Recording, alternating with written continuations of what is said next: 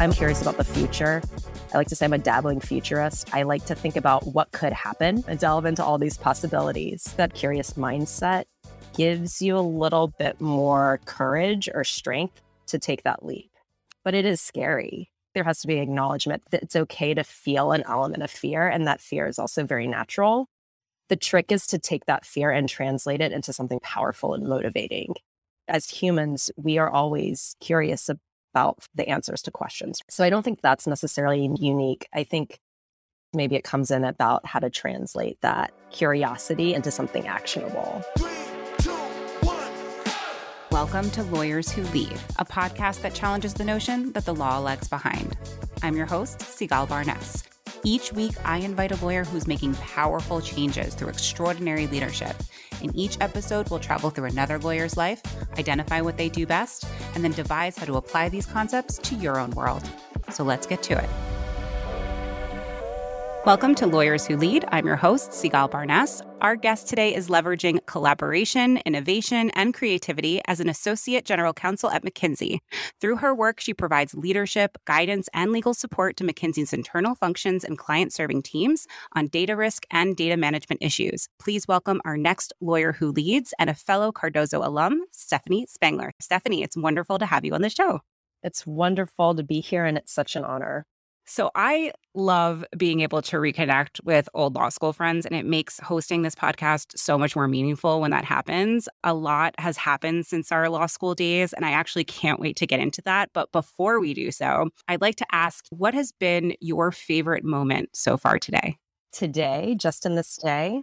Just today. My favorite moment so far today is getting to talk to you, honestly, and getting to be part of this amazing Lawyers Who Lead podcast. I am a subscriber, a follower of this podcast. You've had amazing guests.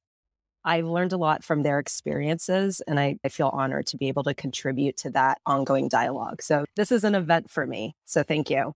Stephanie, thank you. You're making me so happy right now. That's very nice. And I really appreciate you being on the show.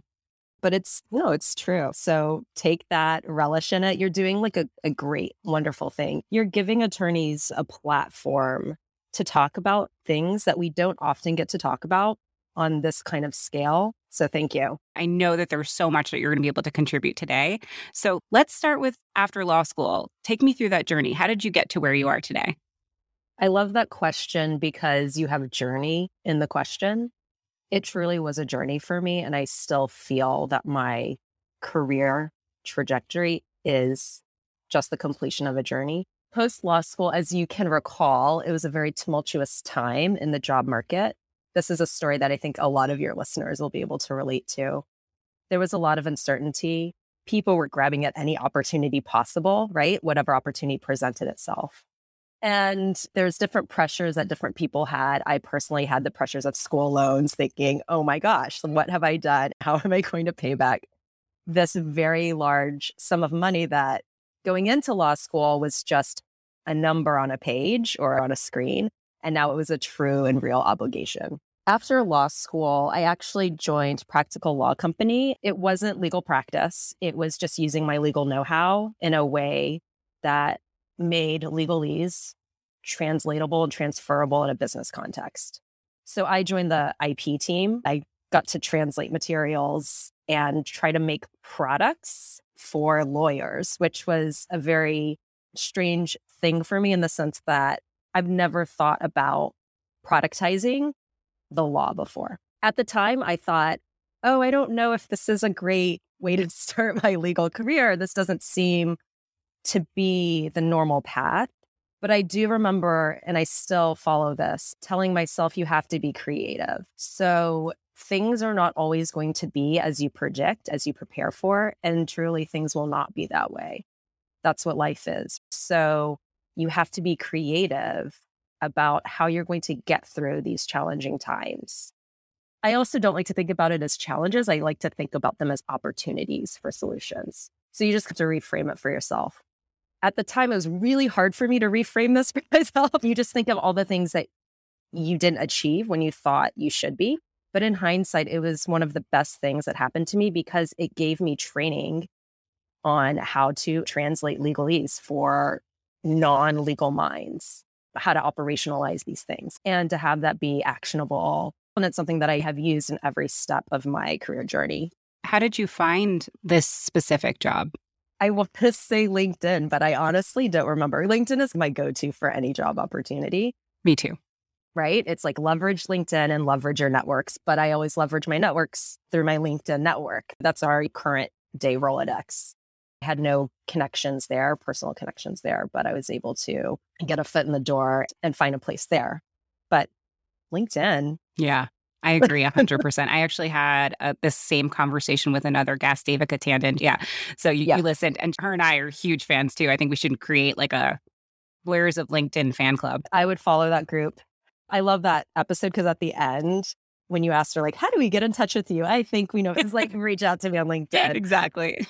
That was a good kind of bookend to the whole episode. Absolutely. Thank you. So you're at Practical Law, working in the IP department. You're learning all these skills, but you're really questioning whether this is the right path. How long were you there? And what made you decide that you still wanted to go back to the practice itself? I'm definitely going to get my dates wrong, but I think I was at Practical Law for about 9 months or so. So it wasn't that long of a time period. I definitely did see that as a detour on my journey at the time. Although, like I said, I don't necessarily view it as that now. I see it just as part of the journey and part of the process. So for me at the time, it was how to get back on track, how to get back on that main road that I think I should be on. And for me, that was always private practice in my mind. There's a lot of different reasons for that, mainly because one, I just didn't know any better. And two, it's what I thought because that's what we were told and taught. I actually ended up joining a law firm called Yoon and Kim that focused on servicing the Korean American business community in New York City. And it was a very small firm. But as a result, I was able to get a lot of really great experience very quickly. I got to second chair trial that ended up in a 7-figure verdict in favor of our client. And it felt like the right next step at the time. So how long were you at the firm for? I was at the firm for about 2 years.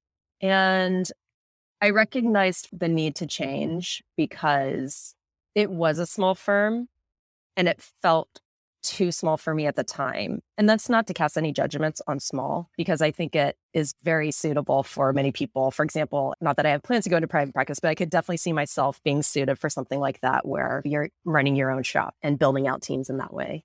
At the time, I just felt like I wanted to try something different. And those opportunities were more readily available in a larger firm. What specifically would you say you needed more of? What did you think a larger law firm was going to give you? Exposure to just different things. So the smaller firm, it was just based in New York City.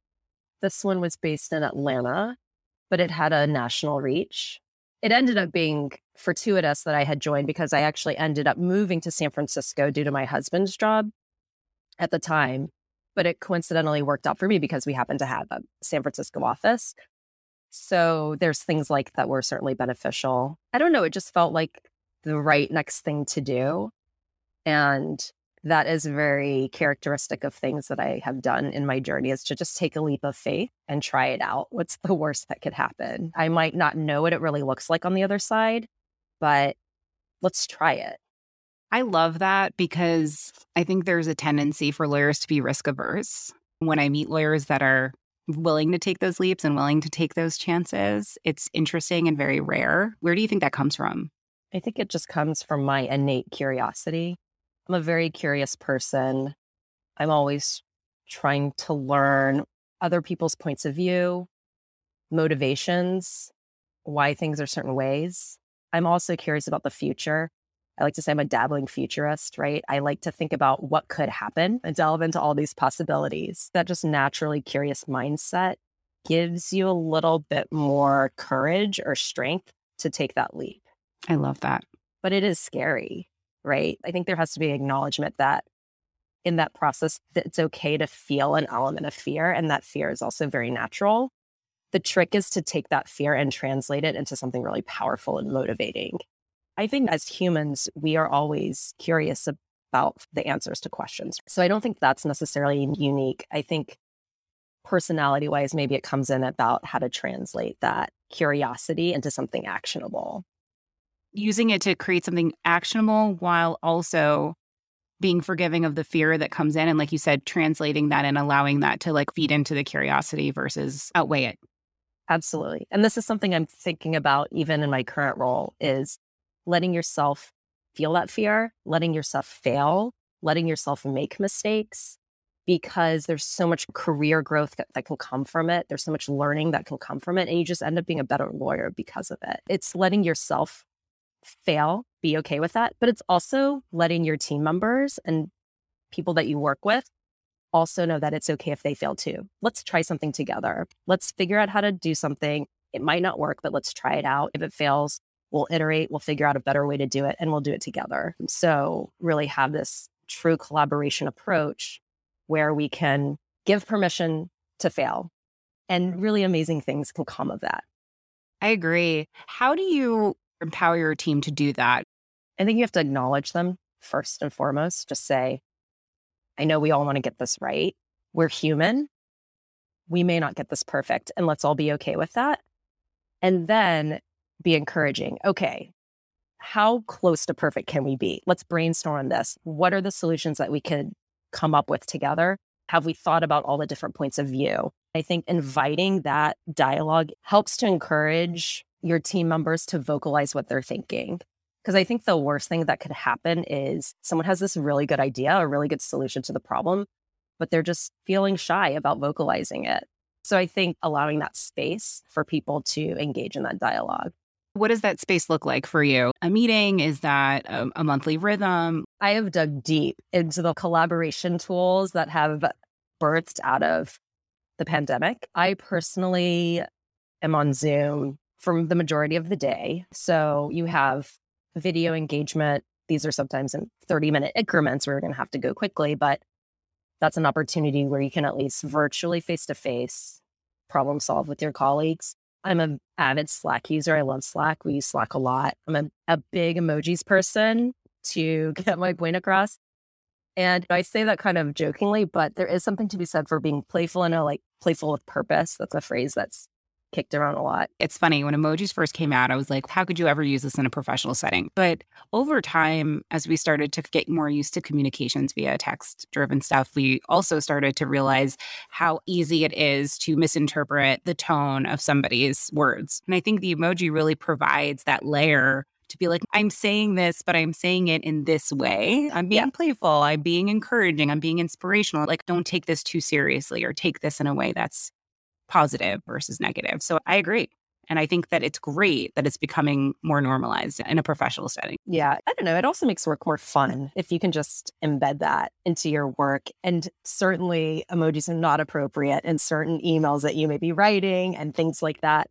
But in terms of collaboration, problem solving, and working through things, absolutely. And it's also efficient, right? If someone's sending me a message on Slack and I just want to let them know that I'm grateful for their message, I can just hit my little thank you emoji. Or if I'm looking at something, I can click on my little eyeballs emoji. And it's just a more efficient way to communicate, since we are doing so in a virtual environment for most of us. There's like the huddle tool on Slack I use from time to time. So when you don't want the video, because we all suffer from Zoom fatigue at some point in our day, sometimes it's just nice to have a voice-to-voice quick chat, and then you can work through problems like very efficiently in that way. So let's go back to this collaboration concept. One of the things that we talked about when we first started catching up before this recording was that you were focusing on collaboration opportunities both within your department, as well as thinking about how to replicate these collaboration opportunities outside of the department. I'd love for you to share this, because I was pretty blown away with how you do this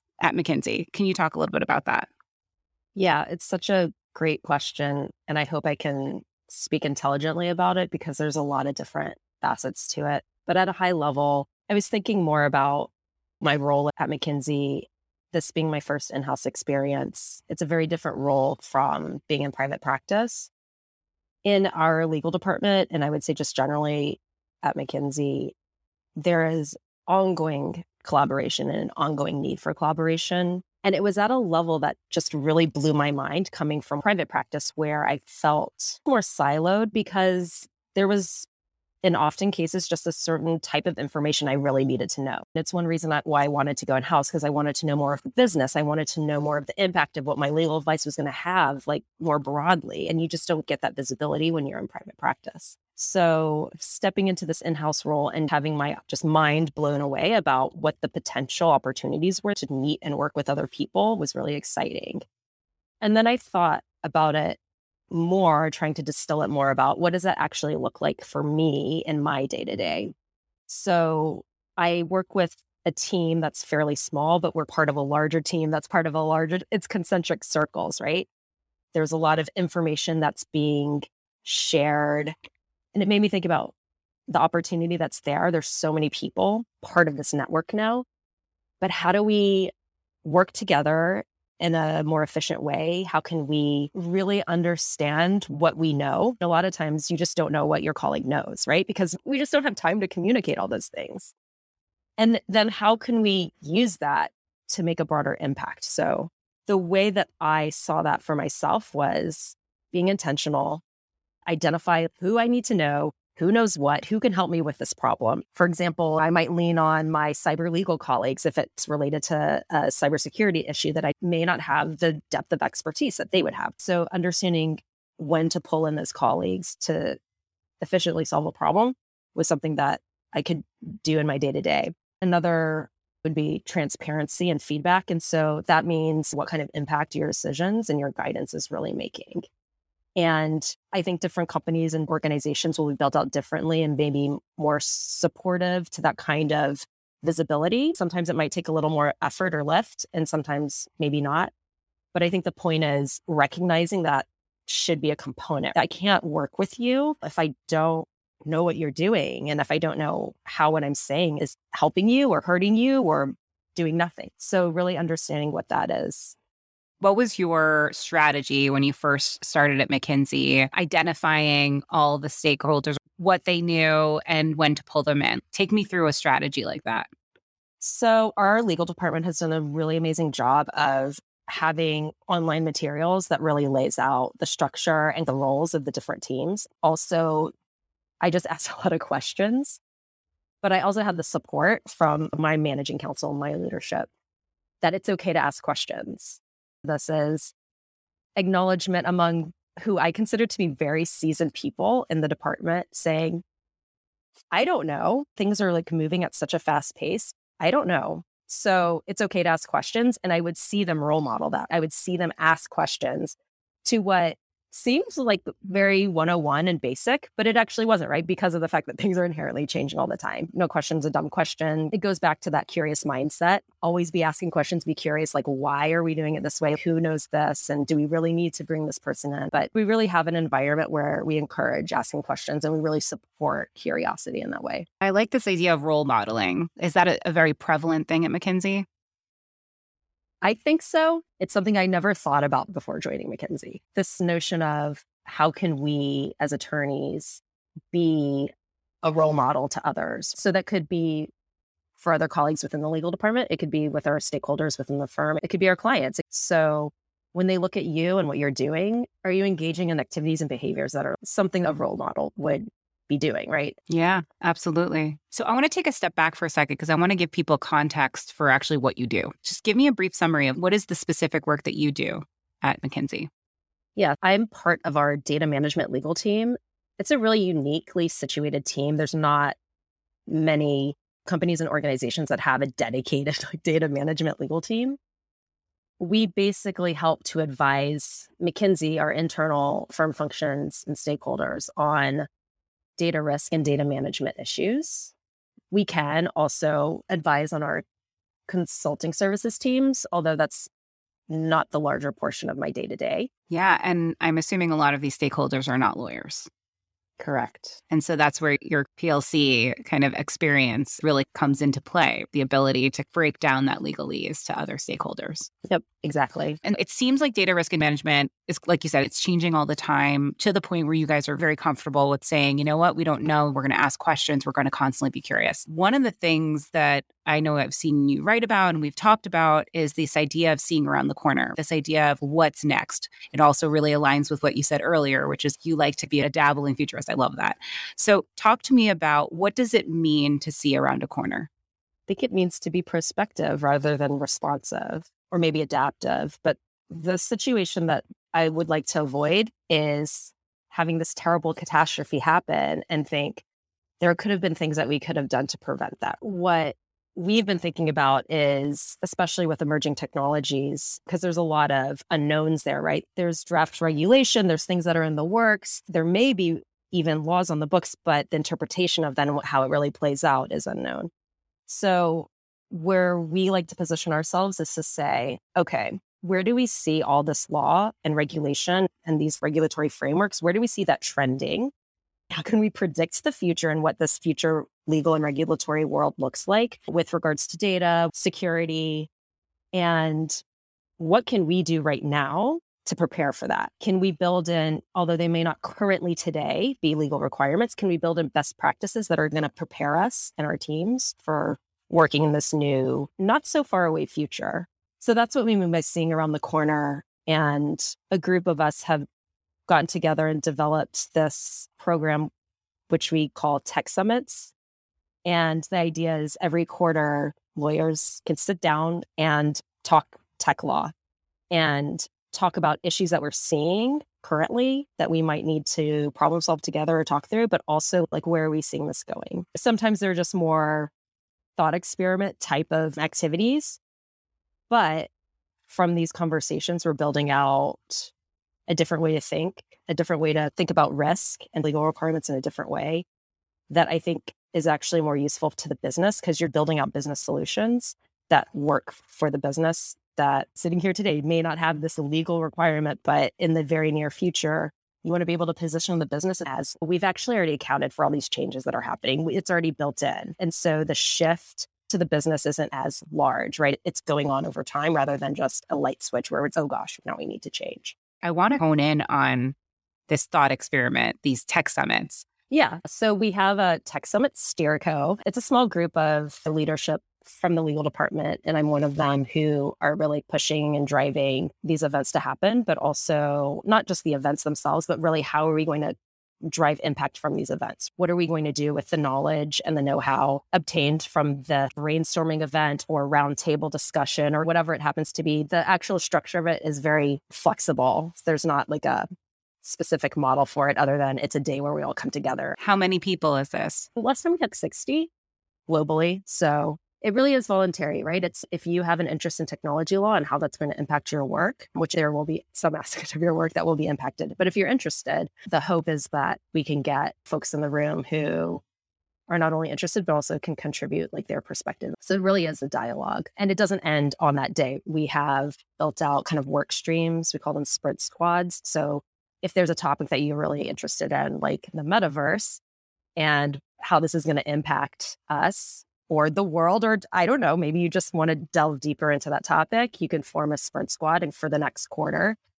dig deeper. It's really up to you. The whole idea is to give people an opportunity and a platform to be able to engage, to be curious, and then decide for themselves how they're going to implement that into their day-to-day. And some topics may not be something that can be integrated today. Maybe it's something that's a couple years away, but with how fast technology develops, the way that I see it is that it's never too early to start, because you will be confronted with a lot of these questions and you just don't want to be caught on your heels. Yeah. So how does that work? Let's say I'm part of McKinsey. I see this tech summit. I'm really excited. I go there. I say, hey, all this data that's being collected, what if I'm working out in an app that's on the metaverse and now it has my heartbeat and all of this other data about my physical well-being? I'd love to go on a work stream sprint and further understand that. How does that work? How is that facilitated? Where do we go from there? You would be perfect for one of these sprint squads. I love these questions you're asking. It's really up to you. It's what you want to do. We really want to empower our colleagues to do whatever it is that they want with it. So maybe it's your own personal study and you honestly don't do anything with it. Like for me, I write a blog about it. I just came out with a Q&A with Janice Wong, who was a guest speaker at one of the tech summits. We continue the conversation that she started with us about data stewardship frameworks, which feels very theoretical in some ways, but I just feel like this is something that's going to be something we're going to need to encounter to support our business colleagues in the very near term. So you can turn into blog posts if you want to go on a podcast. It's really what makes sense for you on your journey. We're all about empowerment, and it's what makes sense for you. And each person's journey is different. Yeah, it's an interesting approach to professional development because it's not just, and I come from an online education environment, and I know that there's a lot of value in online education, but it's not just watching a video. It's not just attending a summit. It's being able to then take the information that you want and actually apply it in some way, and having an organization that supports that and provides language, a title to it, and gives a lot of benefit to the organization because you have all of these employees that are just thinking about the future and trying to figure out what the next thing is. It's really cool. It's so cool. And hearing what you're saying is making me think about the importance that we have on like thought partnership and thought leadership. I want to view myself as someone that anyone, lawyer or not, can go to for ideas, knowing that I have thoughtfully taken the time to think about the challenges or risks or what have you. And we can't necessarily do that unless we have a dialogue about it, unless there's a platform for this, unless we let our colleagues know that this is going on. And so this is certainly one way to do it that really positions me as a lawyer in a great place, because I'm not only getting the know-how from our guest speaker technologist who came and explained the technology, I have this baseline of these like great legal minds that I've been talking to that are now in my brain because I've had these conversations, or we have compiled resources that go along with these summits. I've just been in this knowledge space. So I'm ready. I'm ready when someone needs that thought partner, or I'm ready when someone's really trying to lean on some thought leadership, thinking more prospectively. It's, yeah, to your point, it's a very engaging way to approach professional development. This is only my first in-house experience, but I'd like to think that this is unique to our legal department and something that we do well. And we want to keep improving on it. We want to keep figuring out better ways to do it. I'm always thinking about how could we improve? And so always thinking about how to do that better, how to support our colleagues better for their professional development journeys. I'll finish on the tech summit because we have so many more things to talk about, but it's so interesting to me that I can't stop. I want our listeners who are looking to potentially replicate this within their own organizations or their own law firms, I want them to better understand the mechanics or what you've learned works or doesn't work. How do you invite people? How are they able to engage? How are the topics identified? How does that work if someone else wanted to replicate this within their own organization?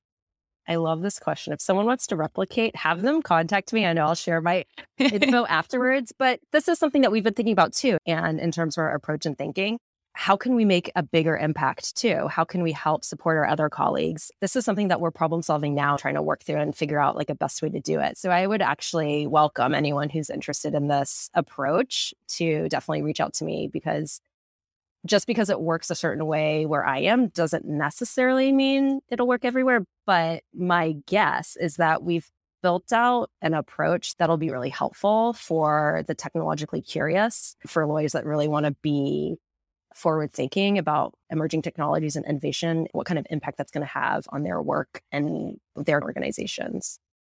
Yeah, and I think you can apply it outside of tech too, regardless of whether you're a law firm to, I don't know, a cupcake shop, right? There's always room for people to come together and talk about what the future holds. What are we seeing? What are people talking about? What could be? And being able to create and facilitate a space where people are talking about it.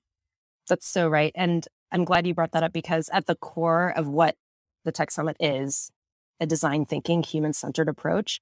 And I think in your question of how do you even get the ideas for what topics to talk about, sometimes it's going through that kind of design thinking approach and really asking, what do our users here, it would be our stakeholders, what is it that they're asking? What is it that they're doing? What is it that they're interested in? And how can I service that? It's like constantly evolving and changing. This idea started as this like tiny little nugget between a much smaller group of people that has just flourished because there's a true need for lawyers to just have the opportunity to dive into these issues. Absolutely. So I'm going to go into some rapid fire questions for you because there's so many things that I'm still very excited to ask you about. I just want to close that loop between when you were in private practice and then when you moved in-house. What projected you in-house? What did that look like? How did you do it? The rapid fire answer is the pandemic. I was always thinking that in-house would be a possible opportunity for me, but the pandemic really invigorated that drive. I just couldn't practice the way that I wanted to practice. I was doing IP litigation, and I couldn't do that while also caring for a COVID baby. I had my second child the September before lockdown, while also caring for my kindergartner at the time, who, for parents who had any school-age child at the time knows, there was this either all remote or this hybrid approach to school, with also my wonderful husband who had just co-founded a startup. There was a lot of things going on, and I just didn't feel like I had the flexibility to accommodate all those things. So I was looking for a move in-house, and in particular, McKinsey's a place that's very, because we're global, there's always someone in some time zone that's asleep and awake at the same time. We have constant coverage. It just has this built-in flexibility to accommodate the challenges that the pandemic brought us that just made so much sense for me personally, but also professionally. What does leadership in law mean to you? Leadership in law means using your unique legal capability to influence, challenge, and guide for good. If there was one thing you could improve about the legal industry, what would it be?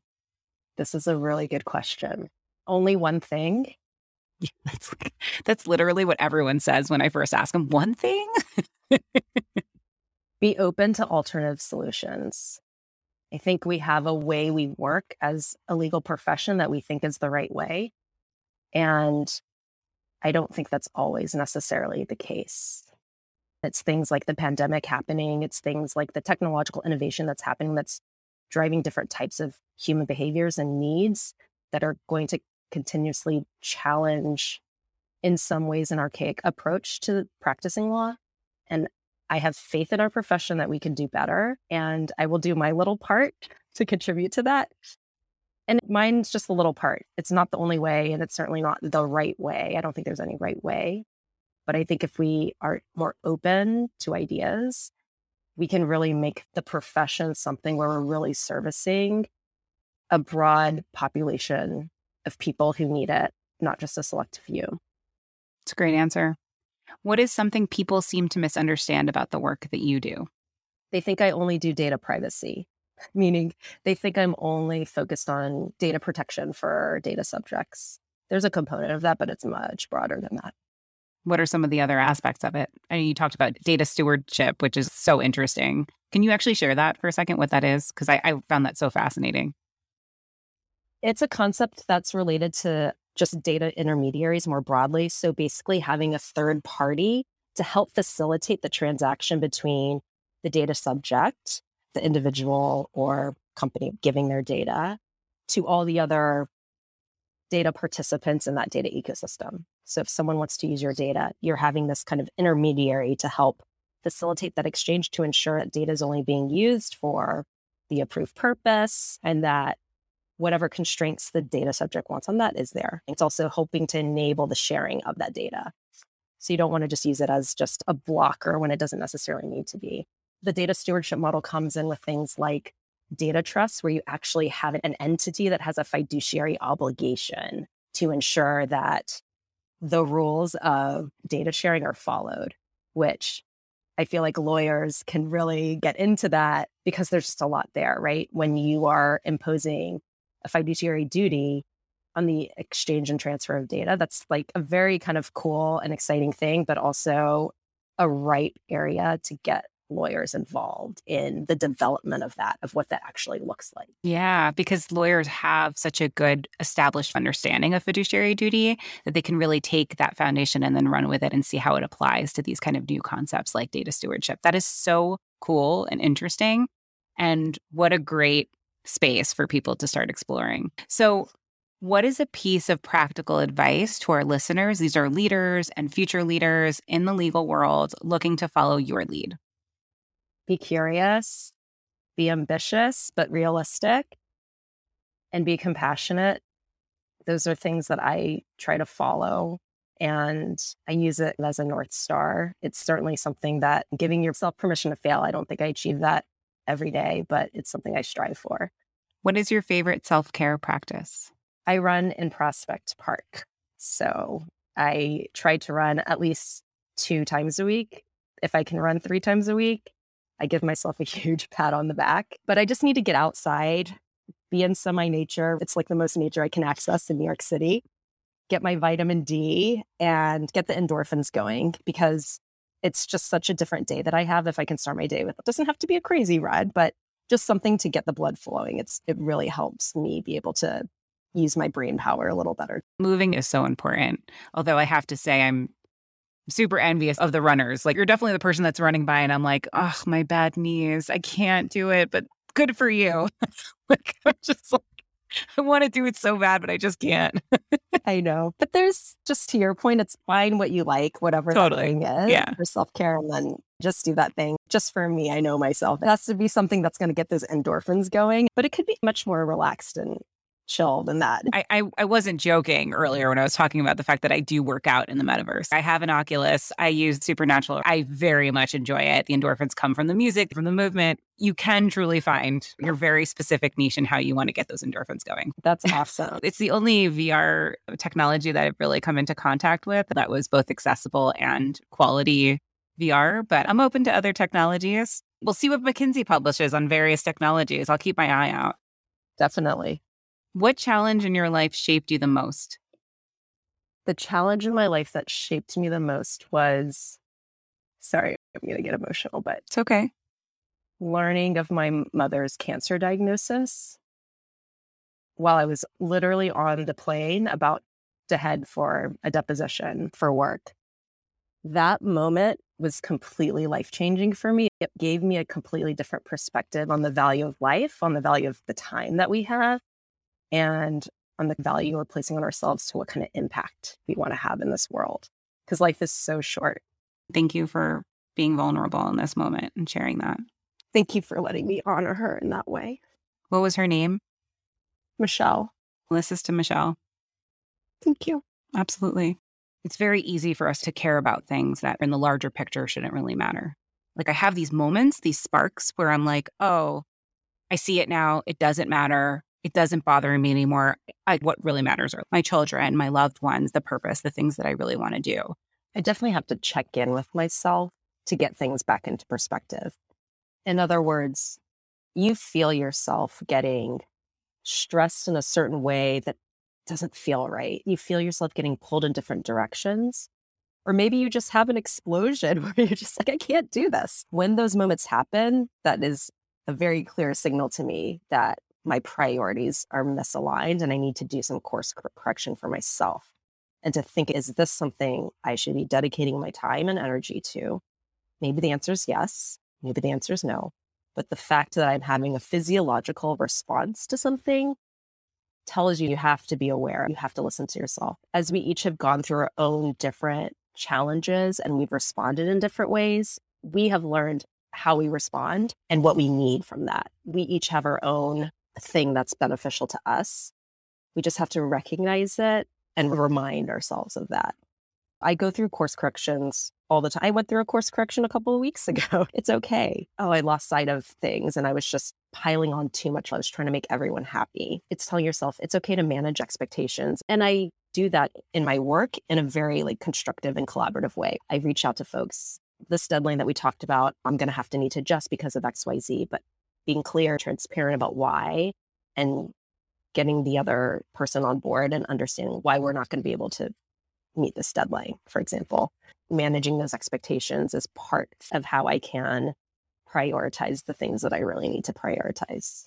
I think that's really important. And it's something that I need to personally do more of. I think that a lot of people can gain value in this idea of checking in and not ignoring, like you said, those physiological responses. I think it's easy for me sometimes to feel those things and then suppress it until it becomes so intense that I'm like, whoa, why do I feel this way? Why is everything stressing me out? Why does everything feel so overwhelming? Instead, being like, oh, I feel this feeling. Why am I feeling it? Let me assess what's going on here and let me reflect on what are the things that I can do, whether that's reprioritizing the way I'm thinking about something or my day or my deadlines, giving yourself that pause. And I think the more you do that, it's like a muscle, the better you get at it. It's great that you do that. And I think it's very important for all of us to take those pauses, not just every once in a while, but every time we have those signals. Yeah. And that's such a good approach in your business or legal role or wherever you're sitting. It's transferable into your personal, I don't know, role. It's the wrong word, but this blend of work and personal life is so gray. It's such a gray area now, especially since a lot of us knowledge workers are working from home or working remotely. We have to just be more intentional about what that is. But the cool thing that I realized was that in my work life, I'm very intentional about what my goals are, my development track. It might change, but at least I sit down and I write it down and I talk about it with others and I'm accountable for it. Do we do those same things in our personal life? I certainly did it. And it's something that I've been thinking about how to transfer these really great approaches and skills we have in our work life and do it in our personal life. I think that'll help also reframe our priorities. They can be complementary. They really can. There's so many skills that we learn: strategic planning, thinking about core values, thinking about our mission. We think about that so deeply in our professional lives, but those are such important things to consider in our personal lives. What are our core values personally? What is our mission? Who are the people we want to surround ourselves with? Those are things that are so transferable, and yet we don't leverage those tools as much as maybe we should in helping guide our larger life goals. And profession is just a piece of that. I remember once the CEO of Lawline, David Schnorman, sat a bunch of us down and he had this Mad Libs where you can say, in 5 years, I will wake up in blank and I will eat blank. Then I will spend the next few hours doing blank. It went on, and it helped you in a fun way create a picture of what your day would look like 5 years from now. And then it gave you that goal. So for me, it was like I wake up, I eat an egg white omelet with lots of vegetables, and then I dance. And after I dance, I sit and I write and I look out onto a beach. There was all these things that, like you said, they can change. But it gave me an idea of what my ideal future could look like. And then allowed me to plan for that. I want to do this Mad Libs again. I need to find it. It's a great approach. And now look at you, you're hosting a podcast. That's awesome. Thank you. I would like to say that I planned that, but I did not. I have strategically focused on this podcast, but it wasn't something that I knew I would be doing 5 years ago for sure. But that's good. You want to be open to what opportunities come your way, because it's always great to have a game plan, but you also need to know when to pivot. Yes, absolutely. And it's interesting because I always thought I need to be writing, and I love writing, still love to do it. But being able to pivot and say, you can still maintain this level of storytelling through podcasting and be able to fulfill that desire. So yes, that pivoting is key. Definitely. I want to thank you so much for being here, for sharing so much expertise, so much of your life, your journey. If someone wanted to reach out, how can they connect with you? They can reach out to me on LinkedIn. And when they do, because I hope your listeners will, make sure that they let me know that they heard me on your podcast. Thank you, leaders and future leaders, for listening today. We have a new guest every week, so don't forget to join us next week. If you enjoyed this episode, subscribe or follow us anywhere you listen to your favorite podcasts. You can also follow @LawyersWhoLead on social. Let's celebrate and continue to build a community of leaders in law together. Lawyers Who Lead is made possible by Lawline, the leading online platform for lawyers who want engaging, relevant CLE and professional growth content. For over 20 years, Lawline has helped hundreds of thousands of attorneys level up by providing award-winning courses in hard-to-find areas and high-demand fields. They have so many courses to choose from that are actually really interesting to listen to and watch. That's why Lawline's rated the highest in the industry, with almost 5 stars and over 1,000 verified reviews on Trustpilot. Lawyers Who Lead listeners get $100 off Lawline's unlimited annual subscription, which means you can take as many courses as you want for a really good price. Just visit lawline.com/podcast to get the special offer. Check out Lawline for the best content for leaders and future leaders in legal.